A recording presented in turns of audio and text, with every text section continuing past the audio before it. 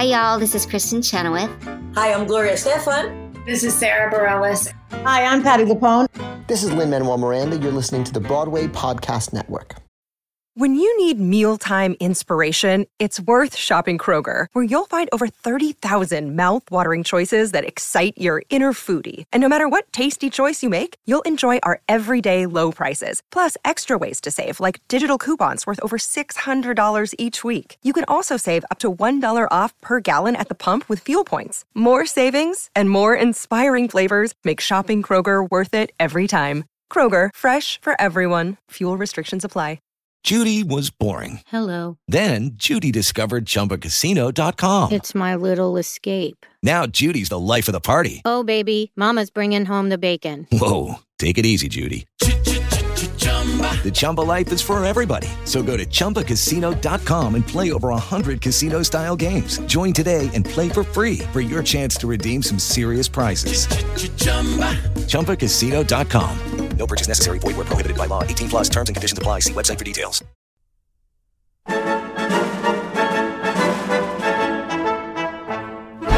Welcome to a special encore edition of Broadway Nation.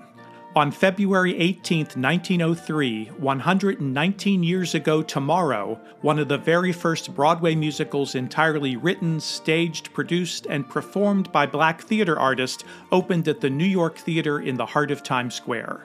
That musical was titled In Dahomey.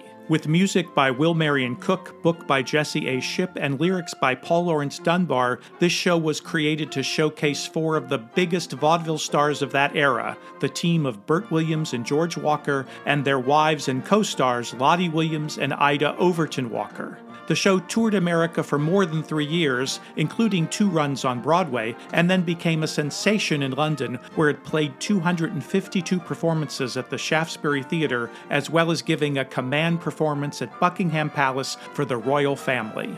If you've never heard of In Dahomey, you're certainly not alone. It's part of an entire decade of extremely popular Black Broadway musicals that today are largely overlooked and forgotten. In light of this show's anniversary and Black History Month, this seemed like the perfect time to reprise one of Broadway Nation's earliest episodes. In this show, I explore the roots of Black theater in America in both its positive and negative aspects, and especially shine a light on that first decade of the 20th century when dozens of Black musicals and hundreds of Black theater artists took Broadway by storm nearly 20 years before Shuffle Along would do it again. Here we go.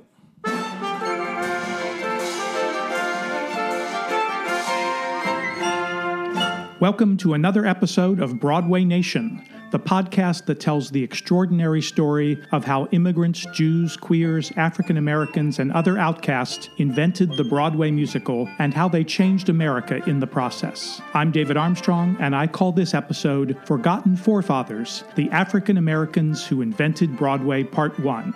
Black theater artists have played a much larger role in the creation of the Broadway musical than is generally acknowledged, including an entire decade of now nearly forgotten hit shows and songs. In this episode, we will rediscover those amazingly multi-talented men and women whose legacy still inspires Broadway today, even if most people are entirely unaware of them. But first, let's look back at the origins of African American musical theater. From colonial times through to the early 19th century, both Black performers and Black audiences were excluded from all established American theaters. But that doesn't mean that there weren't any Black theater practitioners or productions. It just means that the shows made by and for African American audiences had to be staged in whatever makeshift spaces could be found. Unfortunately, there are very few surviving records or any details about those performances. What we do know is that an African-American man named William Alexander Brown first opened a theater in his garden, and not long after, he purchased a house in a section of New York called Little Africa, where he built a 300-seat theater on the second floor. He named it the African Grove Theater, I'm assuming after the garden where they started, and it opened with a production of Shakespeare's Richard III. Like many Shakespeare productions of that era, the text was heavily revised, and songs and dances were included before, after, and in between the scenes. Unfortunately, because of financial difficulties, William Brown had to close his African Grove Theater after only a few seasons of operation. It's even more unfortunate that we can't talk about the creation of the Broadway musical, or really any aspect of American entertainment or popular music, without at least some focus on the minstrel show. The roots of the minstrel show can be traced back to the 1830s, when a white performer named Thomas Rice darkened his face with burnt cork and portrayed a character he called Jim Crow. Dressed in tattered clothes, dancing a herky-jerky style, and speaking and singing with an exaggerated Southern African-American dialect, he performed a song called Jump Jim Crow. Rice became so popular, and his imitation of a black man became so well known, that Jim Crow became a widely used derogatory name for African American men, and eventually it became an overall nickname for the discriminatory laws that enforce strict racial segregation. Inspired by Rice's success, other individuals and soon entire companies of white men in blackface began performing what came to be called minstrel shows. A typical minstrel show included highly accomplished singing, dancing, and comedy routines, and at least in part, very demeaning and stereotypical characterizations of both rural and urban African Americans and derogatory stereotypes of black culture.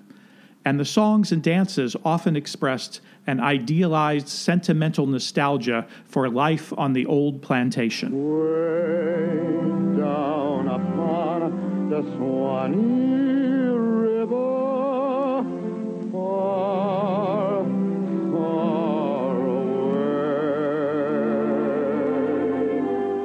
there's where my heart is turning ever. Critic Margot Jefferson believes that some of this came out of a genuine fascination with the music, the songs, the dances, and the performance styles of black people. And scholar Eric Lott suggests that blackface performance represented, quote, a strange mix of envy, fascination, desire, and fear. By the 1850s, minstrel shows were the hottest tickets in major cities across the country. In New York alone, there were 12 minstrel theaters. It's important to keep in mind that the majority of white theatergoers in the North had experienced very little actual contact with African Americans. Even as late as 1860, there were only 3,000 African Americans living in New York City, and this was out of a population of more than 800,000 people. As a result, most white Northerners were largely ignorant of the actual harsh realities of slavery and assumed that these shows depicted accurate representations of black people.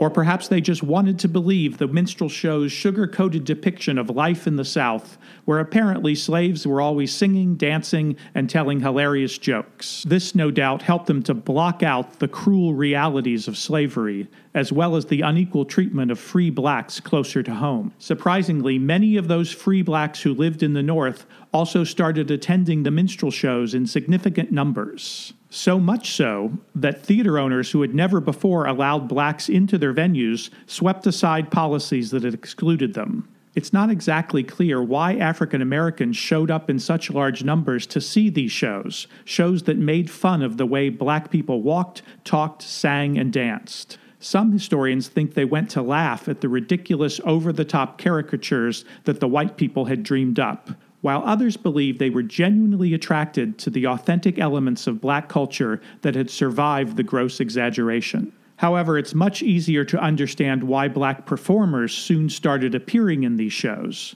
During this period, minstrel shows were pretty much the only opportunity for anyone, white or black, to get paid to be a performer or a musician. Soon, all black minstrel troupes performing in blackface began touring the United States, England, and even Australia. By 1890, the U.S. Census would report that almost all of America's 1,490 black actors were employed in touring minstrel shows. and many great African American star performers got their start in these all-black companies. The 20th and 21st century African American Broadway star Ben Vereen has portrayed fictional characters based on some of those 19th century performers, and he suggests that it all happened something like this. And I quote, African Americans are sitting out there looking at white entertainers, and they go, wait a minute, I can do me better than they're doing me. So they get together and they form a troupe. But the white audiences in this country told them, if you want to be on our stage in this country, you better black up. And that's where the black minstrel show came from. And from out of that, from behind the mask, genius was born. Promoters advertised these black companies as being more real and original and more authentic. And perhaps they were. It may be that larger portions of their music, dance, and comedy routines were more authentically representative of actual black culture, even as they still had to perpetuate some racist stereotypes. This dichotomy is part of what makes this subject so complicated. Both white and black minstrel shows included actual elements of black culture. Minstrel show music featured the banjo, tambourine, and the bones, which were wooden spoons, basically, all of which were African-derived musical instruments. And many of the songs were adaptations of slave spirituals and other early forms of African-American music. And dance was also a significant part of these shows, dominated by the cakewalk.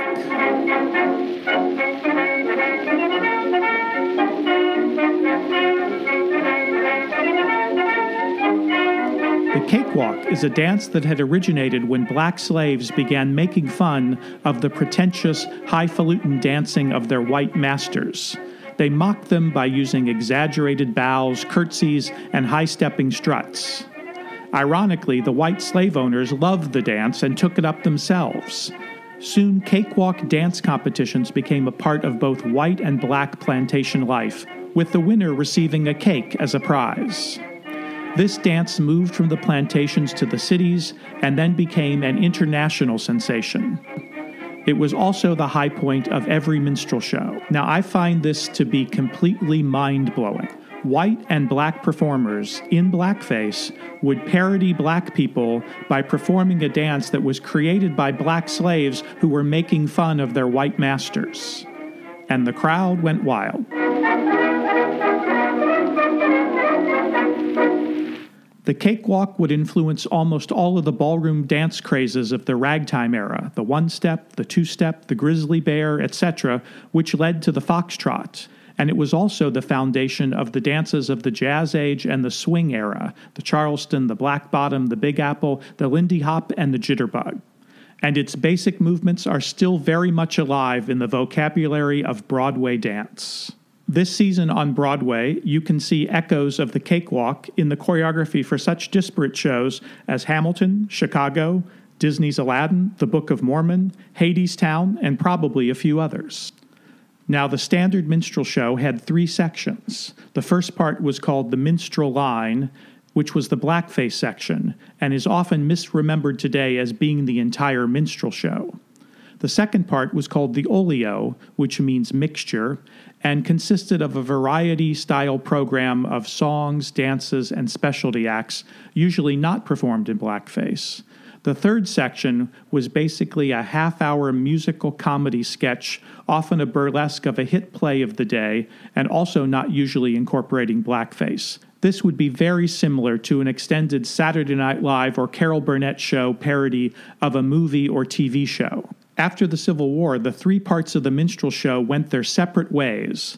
The olio expanded into vaudeville, the sketch evolved into early burlesque and eventually musical comedy, but tragically the first part and its highly negative stereotypes of blacks would persist as an insidious part of American culture and entertainment for decades. However, in addition to its shameful racist legacy, minstrel shows contributed many other elements to pop culture. The concept and format of having a master of ceremonies began with the minstrel show's interlocutor, who would host the evening, introducing each of the acts and supplying jokes and wry comments, as exemplified by award shows and comedy roasts, and even the classic Tonight Show-style late-night talk show format. The practice of rewriting the lyrics of popular songs for comic effect and to comment on topical events began with the minstrel show as well, and has continued in the song parodies of everyone from Alan Sherman to Weird Al Yankovic to the long-running hit show Forbidden Broadway. Cross-dressing drag acts were featured prominently in minstrel shows,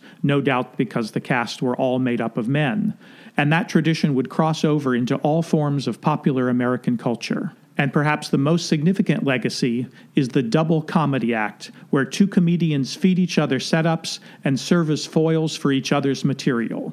This dynamic has been a mainstay of American show business ever since. The music of the minstrel show would also heavily influence American pop music. Songs by both white and black songwriters from this era became standards that are still heard and performed today. I dream of Jeannie with a light brown hair, born like a vapor on the summer air. Stephen Foster, who was America's first professional songwriter, wrote many songs for minstrel shows, including Camptown Races, Oh Susanna, I Dream of Jeannie, and a dozen other songs that are still very much with us. James Bland was America's first prominent black composer. He wrote more than 700 songs, including In the Evening by the Moonlight, Oh, Them Golden Slippers, and Carry Me Back to Old Virginny, which would become the state song of Virginia.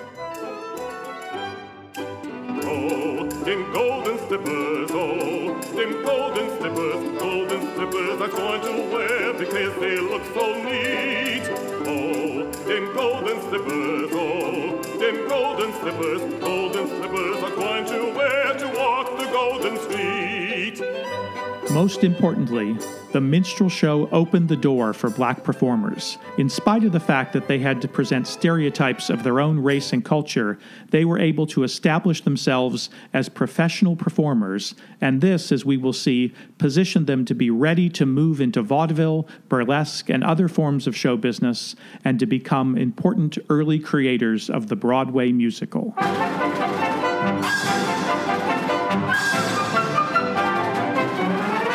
I've talked a bit about burlesque in the original sense of that word on earlier podcasts, and burlesque was similar to the minstrel show, but instead of making fun of black culture, burlesque made fun of the social habits and the pretensions of the upper classes. Both kinds of entertainment included parodies of high art and culture. The burlesque craze eventually led to something called Sam T. Jack's Creole Show, a show designed for white audiences but performed by an all-black cast of both men and women, and none of them in blackface. It featured a line of 16 beautiful girls, singers, comics, and dance teams.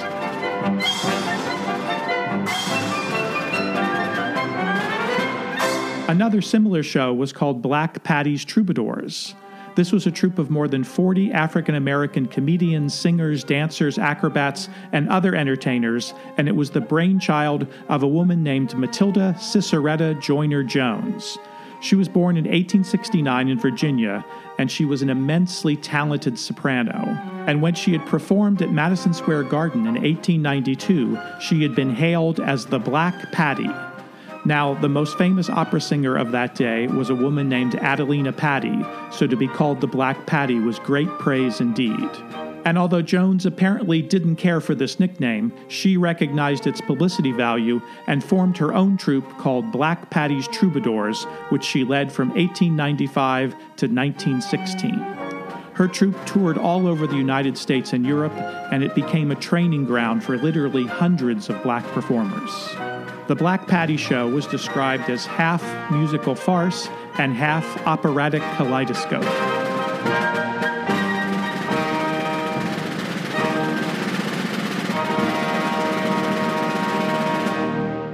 Black Patty's producers hired a multi-talented young man named Bob Cole to write the show. And in addition to the obligatory opera sequences, Cole began creating what were in essence short one-act mini-musicals.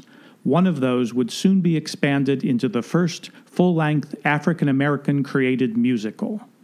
Bob Cole had always dreamed of a stage career. After graduating from Atlanta University, he joined the Creole Show for a short time and then joined Worth's Museum All-Star Stock Company, an all-black repertory theater in New York City. It was there that he mastered all aspects of the theater. He directed, choreographed, and wrote the comic and dramatic sketches that made this company the most popular Negro attraction in New York.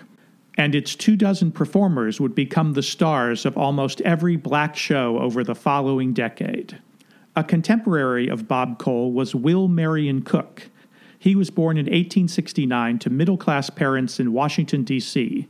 His father was the first dean of Howard University. Will Cook began studying classical music as a teenager, and he was so accomplished that he was soon sent to study composition and violin in Germany, where he was taught by a student of Johannes Brahms.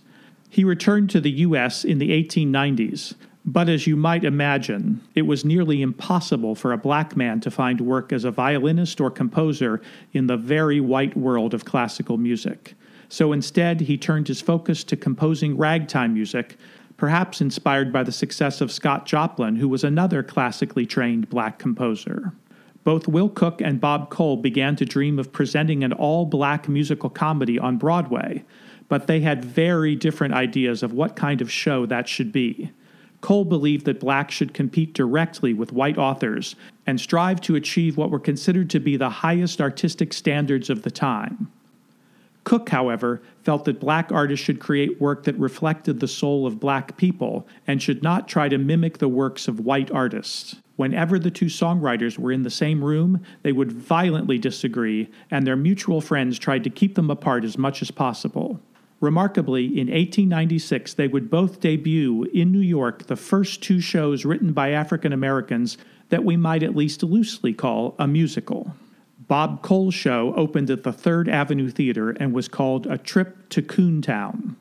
It is the first full-length musical show written, directed, performed, and produced by African Americans, and it was 25 years before the musical Shuffle Along, which is often credited with that distinction.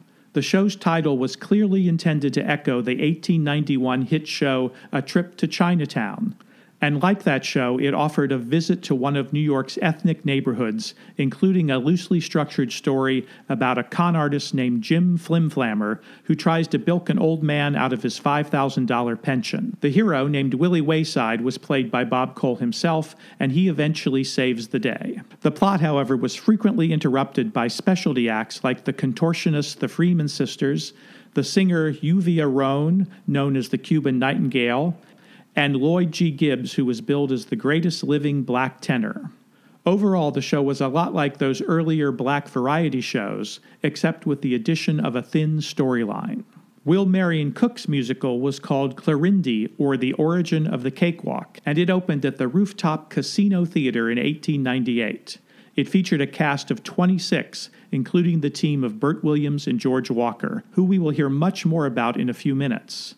But some reports tell us that although the show originally had a story, the book was cut and the actual performance consisted of only the songs. It's not entirely clear what happened.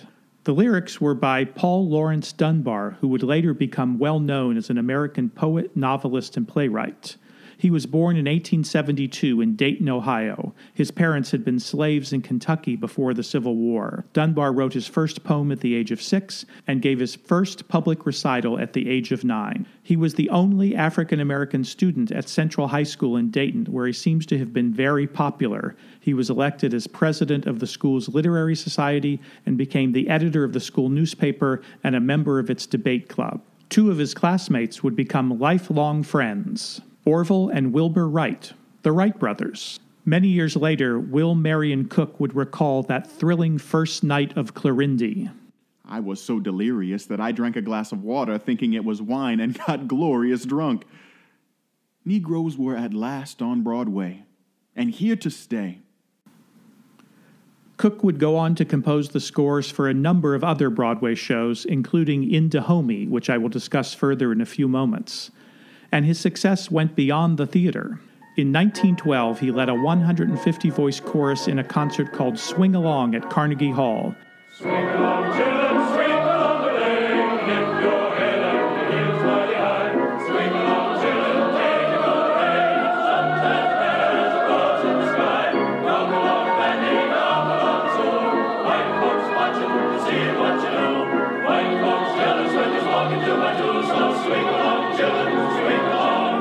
toured Europe with his all-black Southern syncopated orchestra in which his wife Abby Mitchell was the lead singer.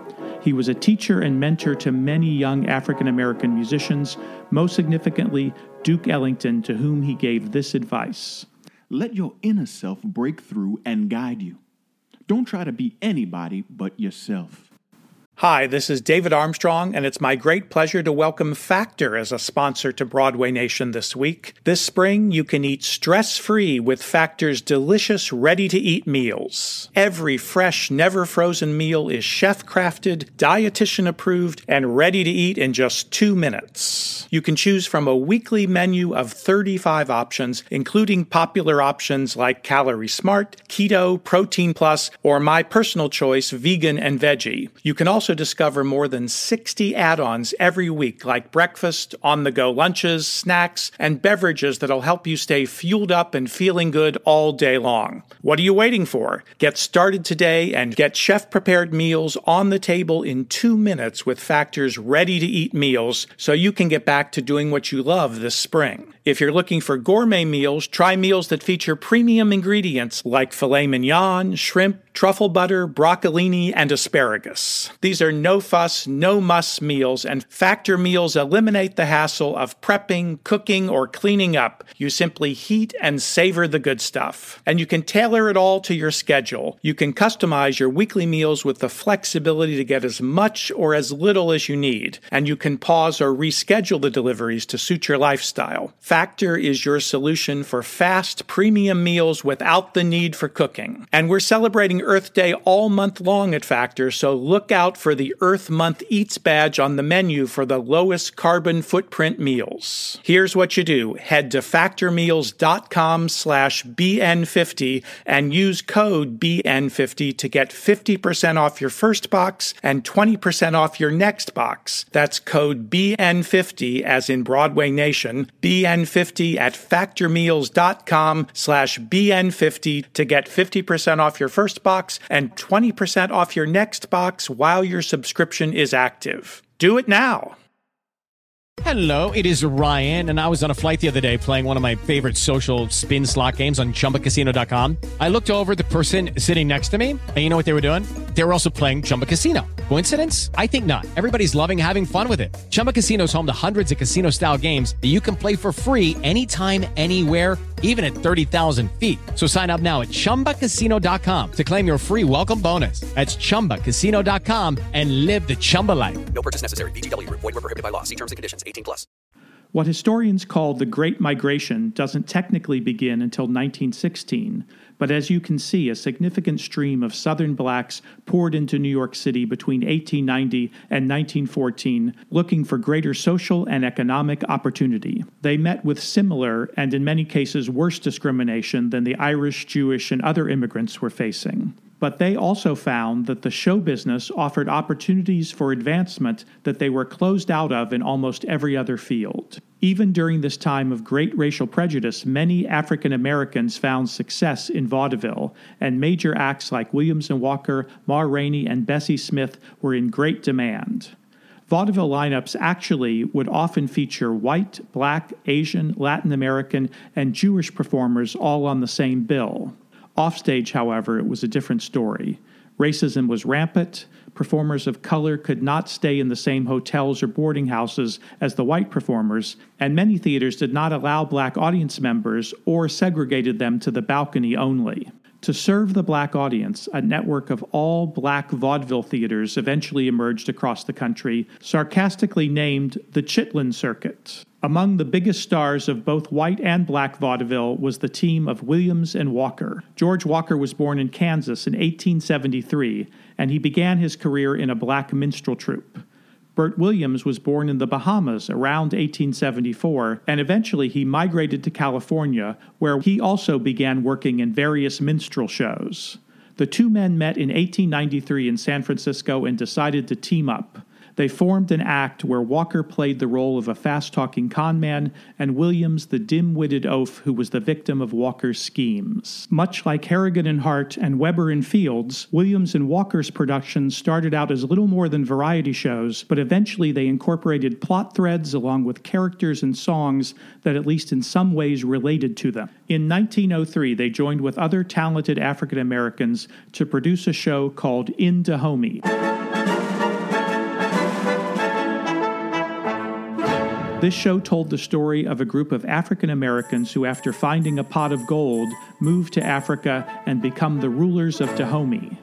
During the 18th and 19th centuries, Dahomey was an actual African kingdom located in the area where the country of Benin is today. The score was very eclectic.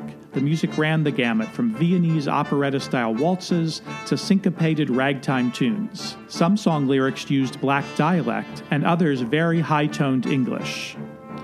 The show's New York premiere was not without controversy, however. The New York Times warned that there might be trouble ahead. A thundercloud has been gathering of late in the faces of the established Broadway managers, since it was announced that Williams and Walker, with their all-Negro musical comedy In Dahomey, were booked to appear at the New York Theater. There have been times when trouble breeders foreboded a race war. Apparently, the so-called trouble breeders were wrong, since the show became a significant hit in New York, as well as on a subsequent tour of England, where the entire production was summoned to give a command performance at Buckingham Palace for the Prince of Wales. Financially, the show was an enormous success. In the end, the show's backers earned a 400% return on their investment, and this made it clear that an all-black show could make money. 3 years later, Williams and Walker produced and starred in another hit show set in Africa called Abyssinia, and it featured a score by the African-American team of Jesse A. Shipp and Alex Rogers. And with this show, Jesse Shipp became the first black director of a Broadway musical. Williams and Walker's 1908 show was set in the United States and called Bandana Land.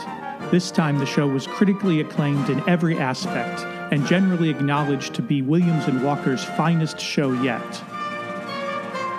Unfortunately, it would also be their last.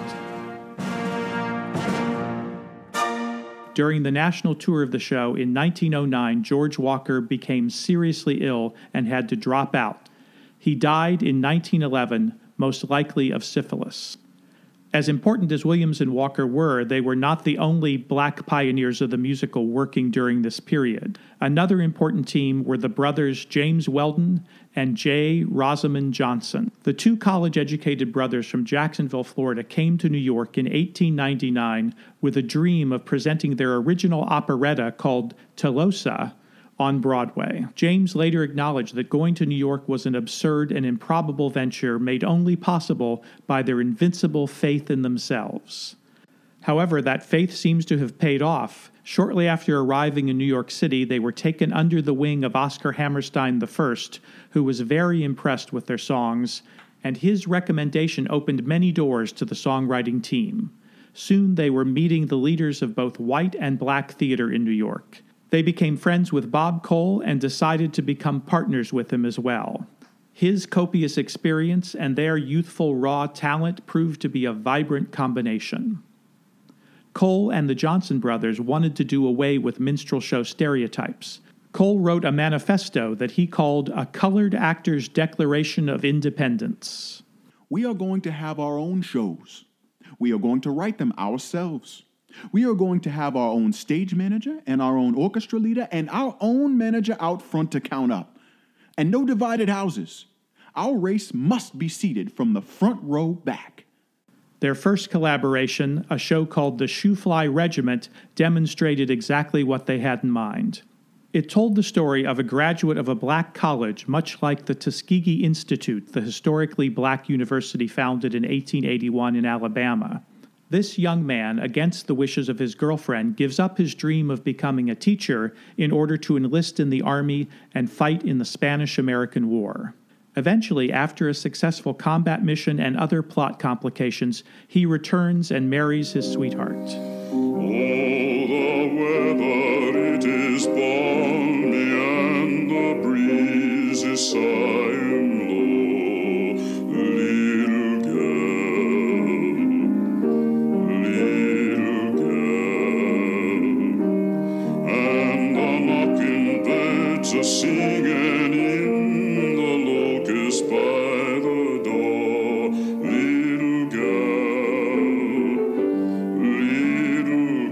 Prior to this, it was assumed that white audiences would not accept a serious romance if the lovers were black.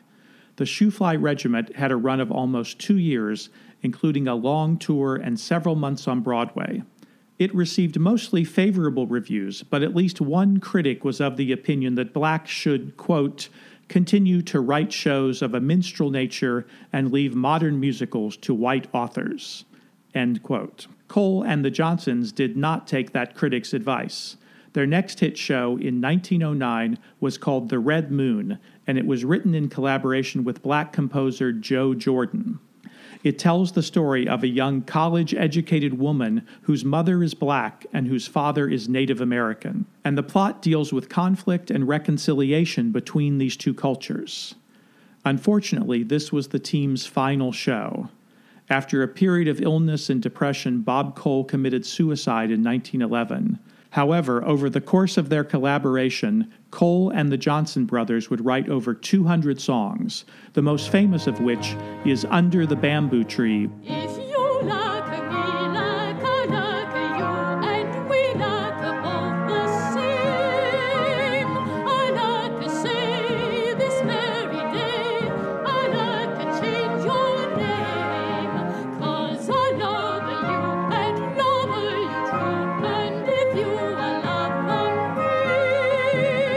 one live as two live as one, under the bamboo tree. In addition to the men, many African-American women became significant Broadway stars during this period. Most famous were Abby Mitchell and Ada Overton Walker. Abby Mitchell was born on the Lower East Side of New York and by all accounts had a glorious, pure soprano. Her first major role was in Clarindy in 1898, and later that year she married the show's composer, Will Marion Cook. She would enjoy a long career that included leading roles in In Dahomey, The Red Moon, and 30 years later in Porgy and Bess. Ada Overton Walker was also born in New York. While still a teenager, she joined Black Patty's Troubadours, where she met her soon-to-be husband, George Walker. She played leading roles in Dahomey, Abyssinia, and Bandanaland, and when her husband, George Walker, became ill and had to leave the national tour of Bandanaland, it was Ada who replaced him. But she was not just an acclaimed actress, singer, and dancer, she was also a gifted choreographer. The year after George Walker died, Ziegfeld hired Bert Williams to star in the Ziegfeld Follies of 1910. Legend has it that some of the show's white stars and performers did not want to share the stage with Williams. Ziegfeld, by all reports, responded, "Go if you want to. I can replace every one of you except for Bert Williams." Don't get me wrong, overall the Follies were extremely white. There was never an African-American Ziegfeld girl, and black theatergoers were not even allowed in the audience. But Ziegfeld always wanted the best talent for his shows, so he employed black performers, songwriters, and choreographers. Bert Williams would star in nearly every edition of the Ziegfeld Follies from 1910 through 1919.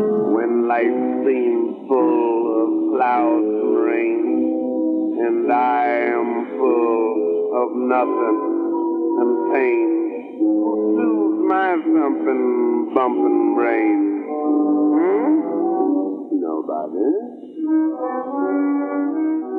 Although he became one of the most famous and acclaimed performers of the era, black or white, and played to packed houses in theaters across the nation, he faced racial discrimination almost every day and everywhere that he traveled. In most cities, he was not allowed to ride in elevators with white passengers, or stay at the same hotels, or eat in the same restaurants as his white co-stars.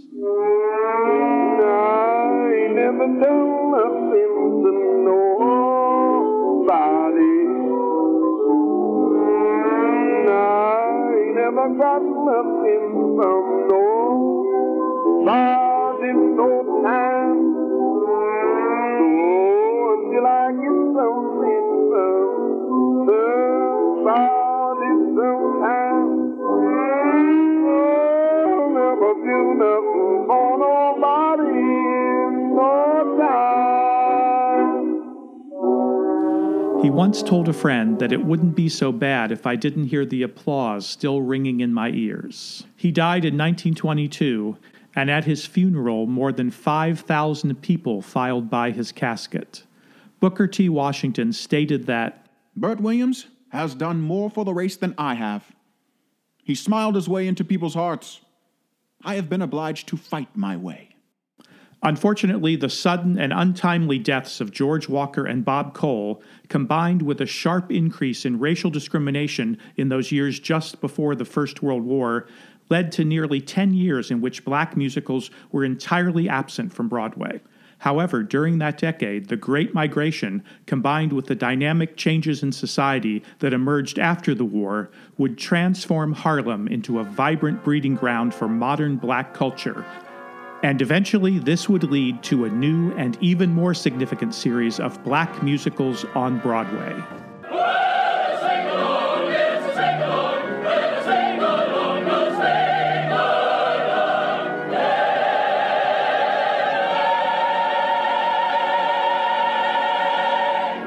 Broadway Nation is written and produced by me, David Armstrong. If you love this podcast and want to delve even deeper into the world of Broadway musicals, I invite you to become a member of the Broadway Nation Backstage Pass Club. For as little as $7 a month, members will receive exclusive access to never-before-heard, unedited versions of every Season 2 interview and many from Season 1 as well. I often record at least twice as much conversation as ends up in the public episodes, and this includes additional in-depth conversations with my frequent co-host, Albert Evans. You will also have the opportunity to ask us any questions about Broadway musicals that you would like to hear answered, and to propose topics and subject matter that you would like me to cover, all of which I will incorporate into a special series of Ask Me Anything About Broadway episodes. Last, but certainly not least, you will receive special on-air shout-outs and acknowledgement of your vital support for this podcast. To join, just click the link included in the show notes for this episode on our website at www.broadway-nation.com. That's broadway-nation.com. Special thanks to KVSH 101.9, the voice of beautiful Vashon Island, Washington, and to the entire team at the Broadway Podcast Network.